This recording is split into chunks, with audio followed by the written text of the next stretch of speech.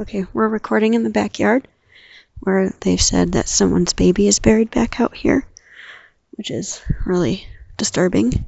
But we're going to see if we get anything.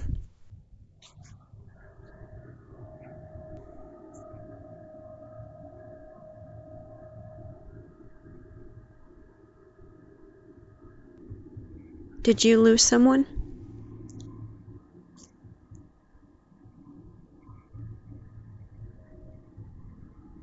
Can we help you? Can you tell us who's buried out here? Can you tell us who's buried out here?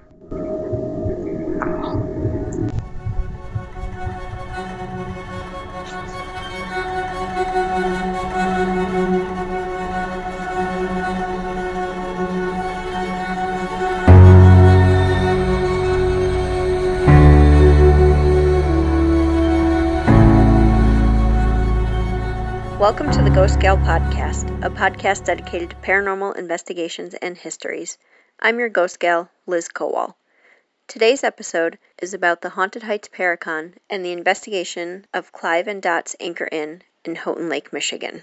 The Paracon included lectures from various speakers ranging on topics from crystal skulls, UFOs, Bigfoot, equipment for paranormal investigations, energy readings from my fellow investigator Brian Danhausen, and we were even able to attend a seance. On Saturday night after the lectures, the owners of Clive and Dot's Anchor Inn allowed the various teams there to investigate. During this investigation, we obtained so much evidence. It's really exciting. In fact, we collected so much evidence, I have to spread it out over 2 episodes. A brief history on Clive and Dot's Anchor Inn was the establishment was built in the early 1900s, and the upstairs was once a brothel. The owner had explained to us that at some point one of the workers in the brothel had a baby that had either been stillborn or had passed away, and rumor was that baby had been buried in the backyard. So at the end of the night, as we were leaving, Kenzie and I stopped in the backyard and just thought, why don't we just investigate here real quick before we go back to the hotel for the night. Kenzie walked the perimeter of the yard with her K2 meter, and I grabbed my digital recorder and just started recording. We were the only 2 out there because all the other investigators were still inside. You can hear the heating vents in the background during the recordings, but other than that, it was pretty quiet. I initially thought we hadn't gotten any kind of response, but once I got home and uploaded it onto my computer, that's when we heard that very distinct girl. During the investigation, we were able to capture quite a few EVPs. Some of the audio clips will be played twice, the first time at normal speed and the second time slowed down just a bit so that you can hear it better. The investigation began upstairs. It was dark and the floors were slightly warped, which made it disorienting to walk through. We made our way to what I referred to as the kitchen area. It wasn't an actual kitchen, but a small room that was made up to look like an old-fashioned kitchen. There was a small dining table with several chairs, a small cart with some dishes, and some pots and pans hanging from the wall. I sat down at the kitchen table and began asking questions. Do you have a lot of visitors here? Yes. Do you have a lot of visitors here? Yes. We started a spirit box session and established that we were speaking with a young boy named Stan. I do have that audio clip for you, but that will be in the next episode. Sometimes during an investigation, it's not about what technology you have, but utilizing your natural senses, as you'll hear in this next clip. Okay, Stan, if you don't mind, I'm going to just move. Okay, something just touched me on my back. I just got that. Oh, Stan, are you? Who's touching Exie? Yeah, I just got. Oh, I'm not even kidding, something just touched my leg like that. Yeah. Yep, same thing. Okay, Stan. Stan, can you touch me? Kenzie and I made our way over to the large bedroom and joined another paranormal team who was doing a session with an echo box, which is a little bit similar to the spirit box, but uses reverb instead of the static white noise. I used a trigger object to see if we could get any more responses. Stan, do you want me to get out the toy car again? You really liked that. What, please? What, please?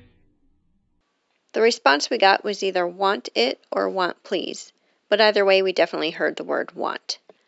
In this next clip, investigator Daniel Mackin of Michigan Area Paranormal Investigative Team asked several questions using the Echo Box, and we got the following responses. Is there a little boy here with us? Here. No. No. Are you trying to tell us to leave?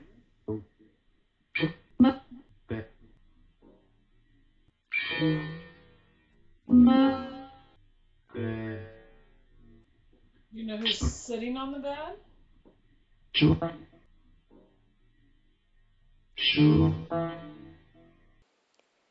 We got the response of get out and get off bed. There was a group of us sitting on the bed, including a child. Then another investigator asked, do you know who's sitting on the bed? We received the response of children. At that point, the child who was investigating with us was really freaked out and asked her mom to take her out of the room. As they got up to leave, we got one final response. Goodbye.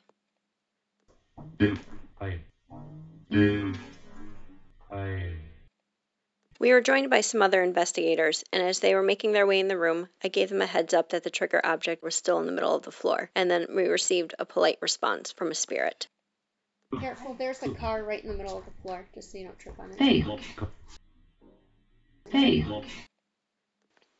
As the night went on, we continued to communicate with Stan, and who we were assuming was his mother. Is it your bedtime, Stan? No? Just telling you you can't play with the car? Just telling you you can't play with the car? Stan, if you're still here, I'm telling you it's okay to come play with this car. Paul, can you move the car? The lady keeps shutting him down. She just doesn't want him to talk to us. It's alright to come on in here.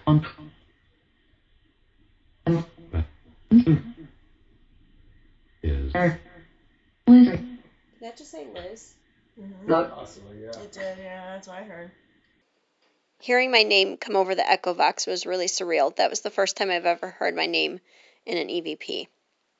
After that, it was pretty quiet, and Kenzie and I decided to call it a night.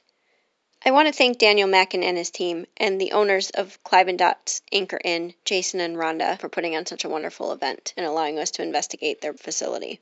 I will be investigating the old mill in Dundee, Michigan this weekend, so stay tuned for that upcoming episode. Next episode will feature stories sent in by listeners. If you would like to have your story featured, you can email me at ghostgalepodcast@gmail.com. And remember to follow me on social media so you don't miss out on any news or updates. If you'd like to investigate with us, make sure to check out Ghost Gale Podcast on Facebook and Instagram for the schedule of upcoming events at the Orson Star House in Royal Oak. I'm your Ghost Gal, Liz Kowal. You're dead to me.